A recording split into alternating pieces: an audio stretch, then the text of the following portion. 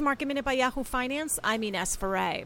The markets are slightly in the green today. NVIDIA is hitting a 52-week high after being upgraded at Needham to hold from underperform, with the analyst note citing a meeting with management last week and signs of positive momentum when it comes to gaming. Argus raised its price target to $300.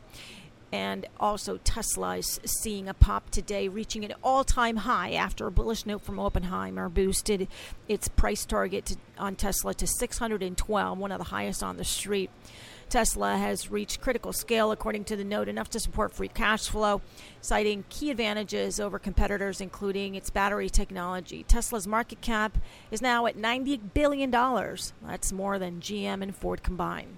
For more Market Minute news, head to yahoofinance.com.